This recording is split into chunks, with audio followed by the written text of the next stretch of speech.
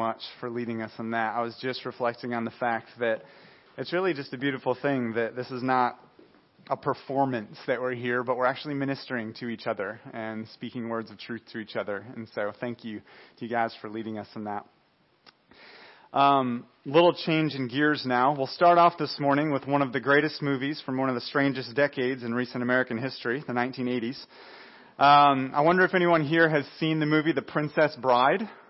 Yeah? Okay, good. I have at least a few people. So there's a scene that you might remember where the main character, Wesley, who's the good guy, he's chasing down the bad guy trio who have captured his love, Princess Buttercup, and he's chased them across an ocean, and they've come to this ridiculously cartoonish 1,000-foot cliff wall, and the giant has climbed up carrying others on his back, and they've climbed up all the way to the top of the cliff, but Wesley is gaining on them, and he's climbing up as well. But when the bad guy trio gets to the top, they pull up the rope, and so Wesley is kind of stuck there just before he can get all the way to the top of the cliff, and he's trying to get to the top. The other bad guys go forward, but one of them stays behind, Inigo Montoya, the sword fighter. If you've seen the movie, he's got to be one of the greatest characters from the 1980s. So Inigo Montoya is standing there at the top, waiting to fight Wesley, to thwart him, to not allow him to come and capture his Princess Buttercup. And Inigo Montoya is just very eager to use his hard-won, lifelong fighting skills, sword fighting. And so he's ready to have a really fun, exciting, good battle with Wesley, assuming that he's also a good sword fighter. And so while he's waiting, he's looking down at Wesley. He's not really sure that Wesley can climb up on his own. And so he looks over the edge and he yells down, "Hello there! Slow going?" He's kind of waiting there. He's ready for the fight. And as he waits, he starts to get impatient. And so he tells Wesley, "I could throw you a rope, although I don't suppose you would accept my help since I'm just waiting up here to kill you." "Yes, that does put a damper on our relationship," Wesley says. "But," says Montoya, "I promise not to kill you until you reach the top." And Wesley looks back up to him and he says, "That's very comforting, but I'm afraid you're just going to have to wait." "I hate waiting," Montoya says, and he starts pacing the cliff back and forth. He looks over the edge and he says, "I will give you my word as a Spaniard." "No good," says Wesley. "I've known too many Spaniards." Which, by the way, I'd like to know what the history is behind that, though he doesn't explain it.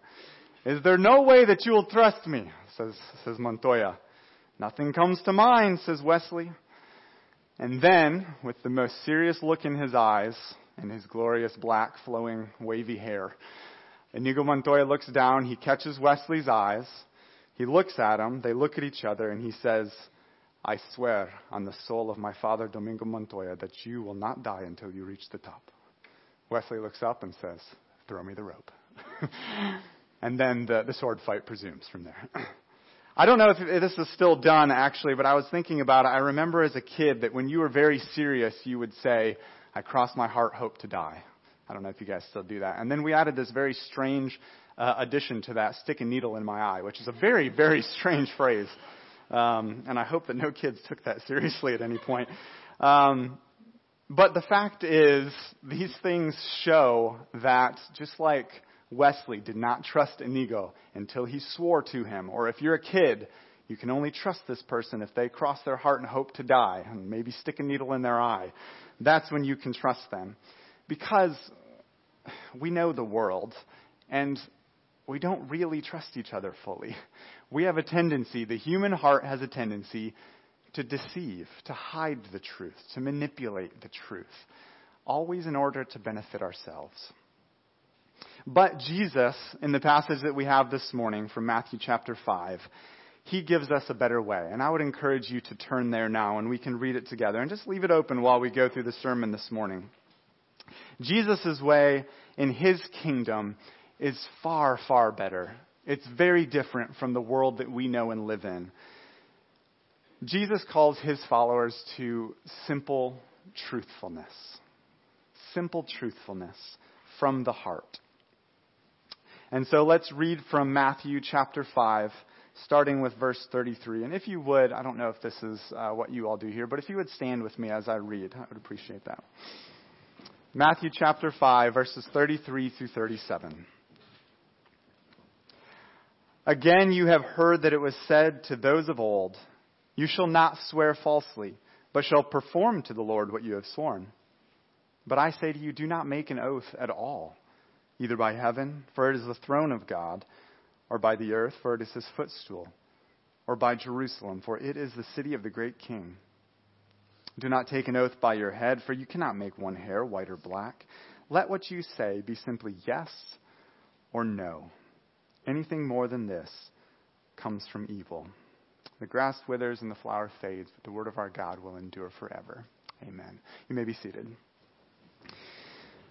I do want to give you a little bit of context. If you, like me actually, have not been here for the most recent sermons, then we've been going through the book of Matthew, or rather you've been going through the book of Matthew. And right now we're in the section where Jesus is preaching probably the most famous sermon in the history of the world, known as the Sermon on the Mount. And he starts off by talking about the character of people who follow him, the character of kingdom people. Blessed are the poor in spirit. Blessed are the merciful, those who hunger and thirst for righteousness. He's talking about the character of those who are following him in his kingdom. And after that, he sums it up with this phrase, which is very famous, that you are salt and light in the world. Salt, which is a preserving agent in a world of decay, and light in a world of darkness. Or, if you want to think about it in a different, slightly more modern way, we as God's people are to be like a trailer of the movie to come, right? A trailer doesn't actually give you the full movie, it can't. But it does give you a true picture of the movie itself. And so the movie is God's eternal kingdom, perfect, sinless. And we, as his people, the church, are to be like a trailer to the watching world, salt and light. And the rest of Jesus' sermon in Matthew 5 through 7 is showing us how our lives play out as kingdom people, how our lives play out as followers of Jesus. And today we're looking at how does that play out in the realm of using our words, of speaking the truth, of truth-telling. So the whole sermon can really be summed up in two phrases, which are what Jesus is calling us to, which is where we're actually going to spend most of the time this morning, and then how Jesus himself actually fulfills that. What Jesus is calling us to, and how Jesus fulfills that. So what is Jesus calling us to here? The answer is not actually very complicated, surprisingly maybe. He's just calling us to what I've already said, simple truthfulness. Speaking the truth, living out of truth. As Jesus' followers, we should be characterized by simple truthfulness. If you say yes, mean yes. If you say no, guess what you should mean? No. Surprisingly, or not, that's what Jesus said, and that's actually what he meant here.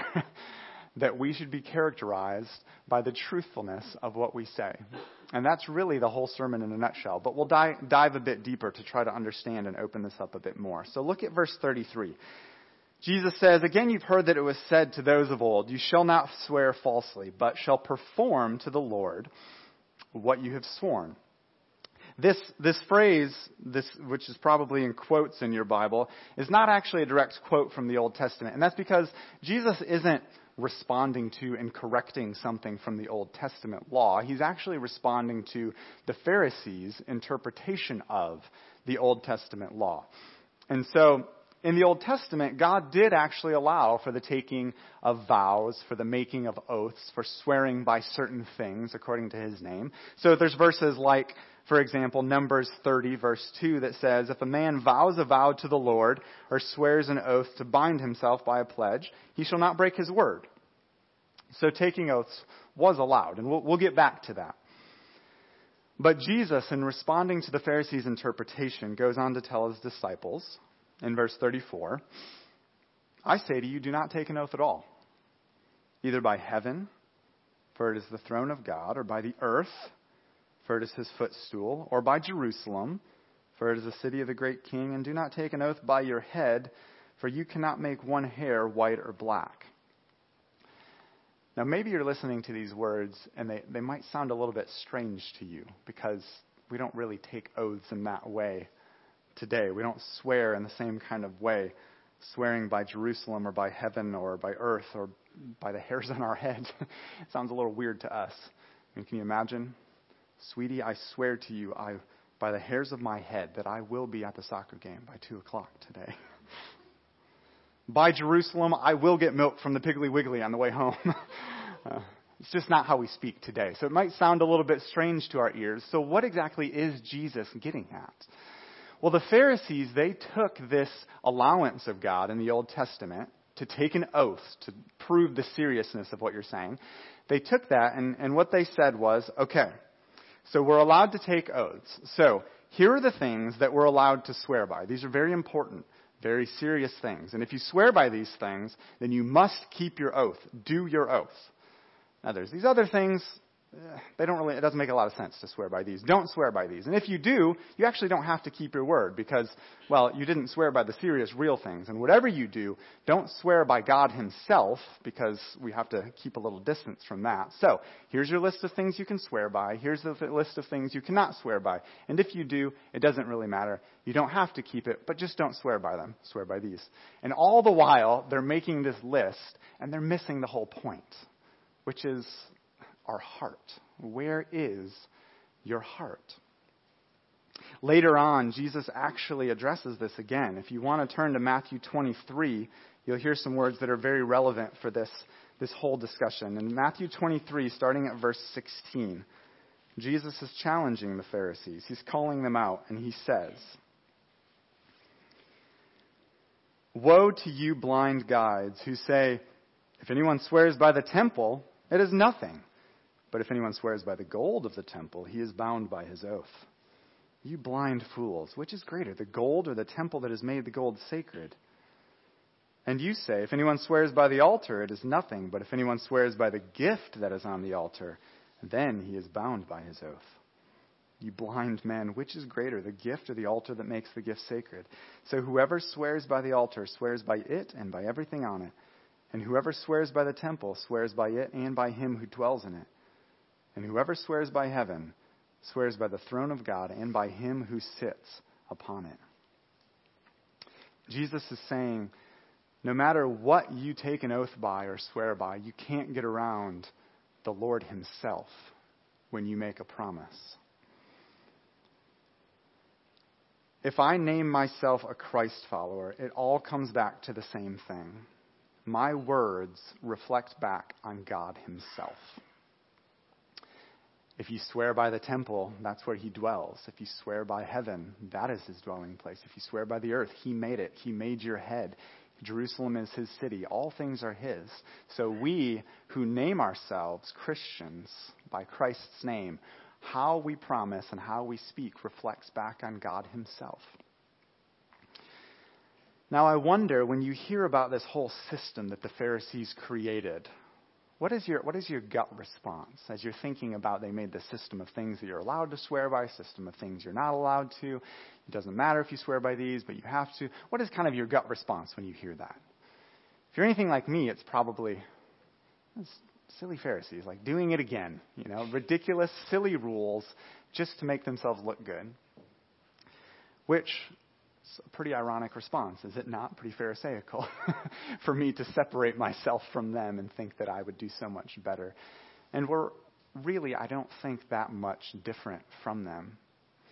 I don't know if it's maybe just because I've been working with college students for so long, but every time the issue of truth-telling comes up, it seems like the conversation always gets to the same place.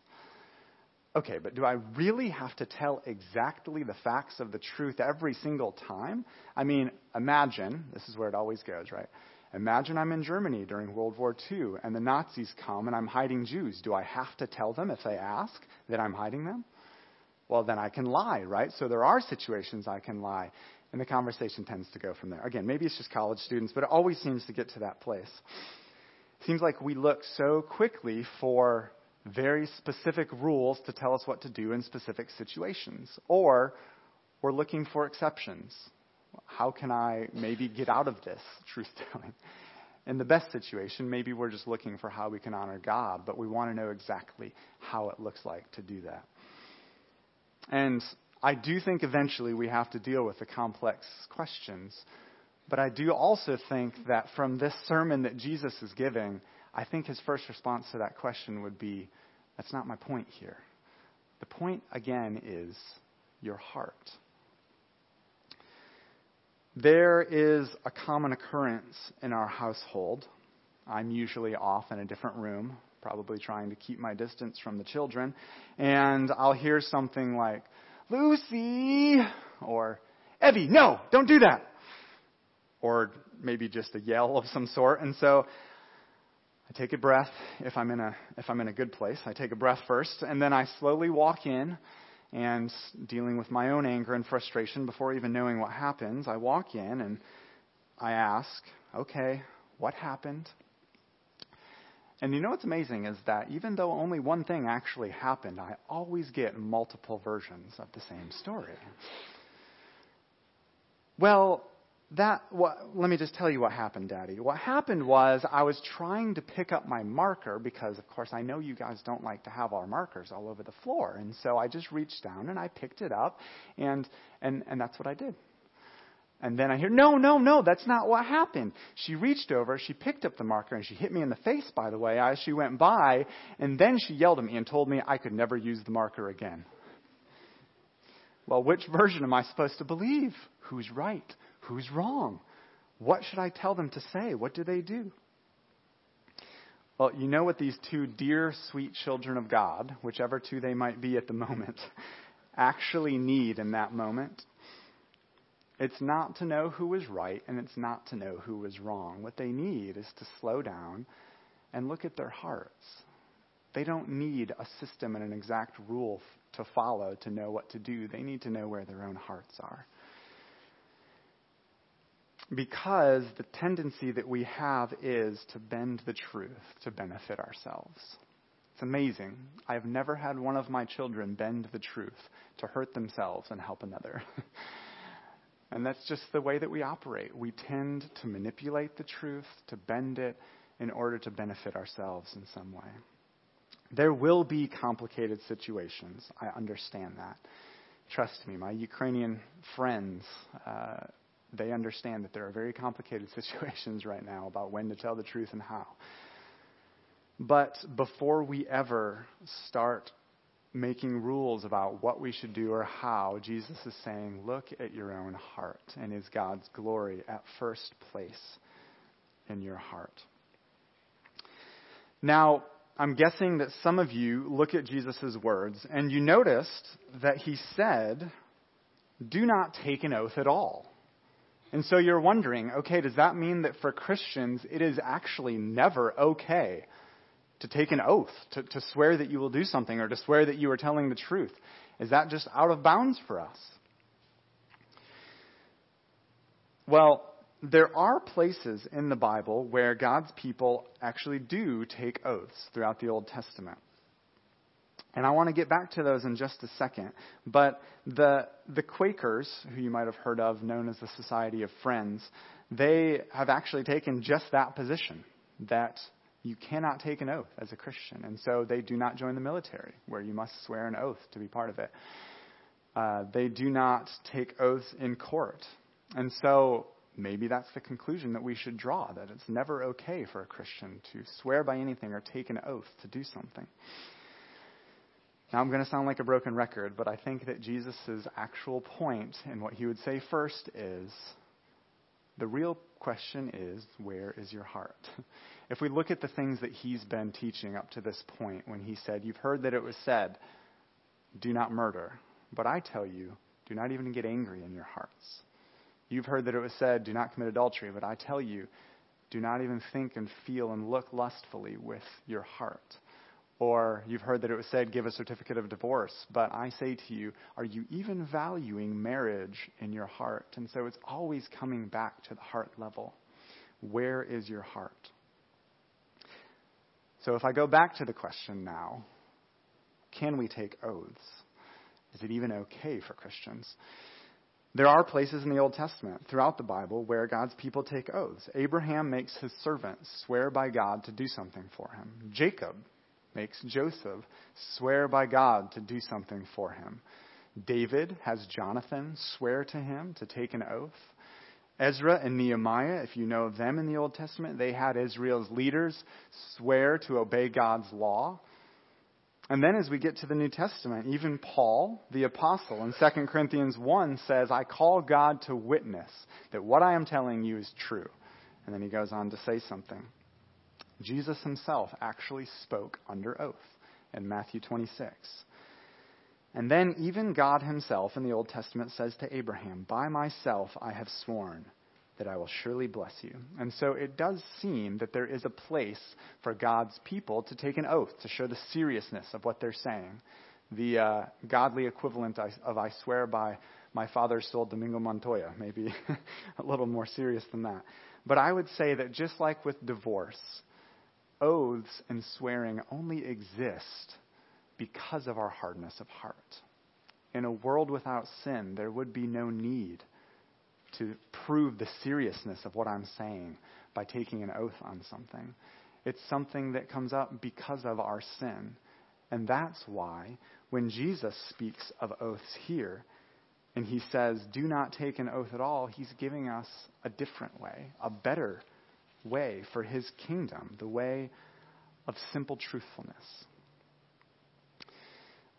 For those of you who don't know me and my family, we have been missionaries in Ukraine for the last 9.5 years. And when we came back last summer, I experienced what maybe I should have expected but didn't really, which was a lot of reverse culture shock, coming back to my own home country, but not recognizing a lot of things. And I realized I had changed a lot over the course of 9 years. Ukraine had changed me, had a little bit of a different color to me, a Ukrainianness.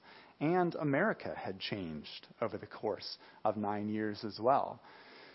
And one of the things that really struck me, that I was amazed by, that I did not remember before I left, was just how often people have said to me, I just don't trust the news anymore. You don't know who to believe. There's no one you can really trust to tell you the truth out there. And I was just amazed at how often I have heard that. And of course, the people of Ukraine are quite familiar with not being able to trust state media. You know, they've had 100 years of Russian propaganda to face. And I can tell you that the places that takes you are very weird and really quite difficult and terrifying. Early on, after Russia's invasion in Ukraine last year, the Russian state media put out the story that the United States had laboratories scattered throughout Ukraine. And one of the things these laboratories were doing was taking pigeons and infecting them with various diseases, like the plague and cholera. And then, wouldn't you know it, these pigeons mainly have their migratory routes through Russia. And so they said that the United States was infecting pigeons with the plague and then sending them to fly throughout Russia. They declared that it was a genocide of the Russian people, that the Americans were trying to take them out. And so there were flyers that came up in Russian apartment buildings that said, please don't attract the pigeons with bread. Think of my family and yours. And these are the very strange places. And honestly, you can begin to find things like this in America as well. Thankfully, not usually in the mainstream. But this is what happens in a world where deceit is commonplace and lies are expected. Now imagine a different world. Imagine that you turn on your TV or open up your notebook, or in my case, you speak to your smart speaker and say, hey, Google, what's the news for the day? And what you hear back to you is simply the truth, relevant and honest. Implicitly, you know that it's sincere. Or parents, imagine that your children always tell you what is true and what they're thinking and what has happened because they trust you. Or kids, imagine that your teachers and parents never try to manipulate the truth just to get you to do what they want, but they speak truth to you lovingly every single time. Imagine that you, even if the truth would hurt your business chances or your reputation or your bank account, that you didn't even have a second thought about speaking truth because God's glory is what you wanted more than anything. This is what Jesus envisions for us, the goodness of speaking the truth simply. And he says, be that, because that is freedom. Now, I hope at this point you feel both inspired and terribly uncomfortable. Because if you look at your heart for even a moment sincerely and honestly, then like me, you probably look and say, I do not do this. I do not live always by truthfulness. In fact, I don't even know if I can do that. We fall short of this over and over and over. And I know my own heart. I am tempted to hide. I'm tempted to manipulate, even in the smallest ways, the truth that I need to speak so that I look better or I get what I want and need. But this is where the good news comes in, because Jesus lived out simple truthfulness perfectly to his own hurt, to the point that it cost him his life on the cross. You remember that this whole section of Matthew chapter 5 started with Jesus saying, I did not come to abolish the law, but to fulfill it. And he fulfilled this aspect of it too, speaking the truth every single time that he had the opportunity. And the good news is in that, because where you fail, where I fail, Jesus succeeded. And that makes all the difference, because by faith, he stands in our place before God as the real truth teller, where we have not, and where we have manipulated and lied. And if you're here this morning and maybe you're just not sure what you think about Jesus or this whole Christianity thing, and I'm really glad that you're here. I don't think it takes a Christian to look honestly at their own heart and say, yeah, I don't live up to that standard that he's talking about, that Jesus gives to us. We're just too bent on ourselves, and sadly we contribute to the culture of distrust and deceit. But God invites us, all of us this morning, to come to him and say, I have manipulated. I have lied, white lies or big lies, and please forgive me. And the good news is, and what's beautiful, is that Jesus not only forgives us, he actually renews us as well. He doesn't just show us how to live in the kingdom, but he empowers us to live out the kingdom. And that's why it is actually possible in the real world here in Grace Fellowship Clanton for you to be a trailer of the kingdom to come, a picture of what God wants for the world, for this to be a place of simple truthfulness where people want to be here because they trust you and they feel safe because of the truth that permeates this place and this people. I'll close with this last story. I remember that I was having a Ukrainian language lesson some years ago, and it was in our apartment, and I remember that we were having problems with our electricity at the time. And if you had seen our apartment and our stairwell, you would probably wonder why we didn't have more problems with our electricity. Because as you walked into the stairwell, there was just a tangled mess of wires and plugs, and most of them, I'm pretty sure, from the 60s or 70s in the Soviet Union, just hanging out there. And I had no clue what was going on. But the guy who came to help us, I remember he got on a ladder, and for some reason, I remember that he was a Protestant. They kind of tended to stand out in Ukraine, where everybody was either Catholic or Orthodox, and there were so very few Protestant Christians. And I remember that it was in the middle of the language lesson when I'm sitting there trying to conjugate verbs and understand vocabulary and whatever, and I'm just listening, waiting, hoping I don't hear a zap in the fall of a ladder. And my language teacher, who was an old Ukrainian lady, started talking to me about the Baptists, which is really funny. In Ukraine, I have to give you some context. Baptist just means anyone who's not Catholic or Orthodox. They don't have the nuance to differentiate after that. Presbyterian, Pentecostal, Baptist, whatever. They're all Baptists. So she's talking to me about the Baptists. And I remember her talking to me and telling me, she actually said something that I don't think I'll ever forget. She said, you know, the Baptists, and people always talk about how weird the Baptists are. You know, they're kind of strange and super religious and all committed to their way of religion and stuff. And most people don't even really make friends with them. But everybody wants a Baptist to work for them. And I said, really? Why is that? She said, because they know that they'll be honest.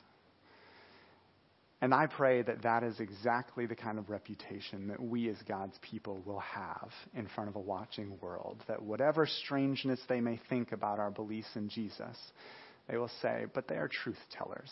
They live out of simple truthfulness. Let's pray together. Father, Jesus, Holy Spirit, empower us to live out this principle that you have given us, that our yes might be yes and our no might be no. And help us in the difficult, complex moments to live for your glory and have that first in our hearts. And we pray this in the name of our Savior who lived out truthfulness every day perfectly, Jesus Christ. Amen.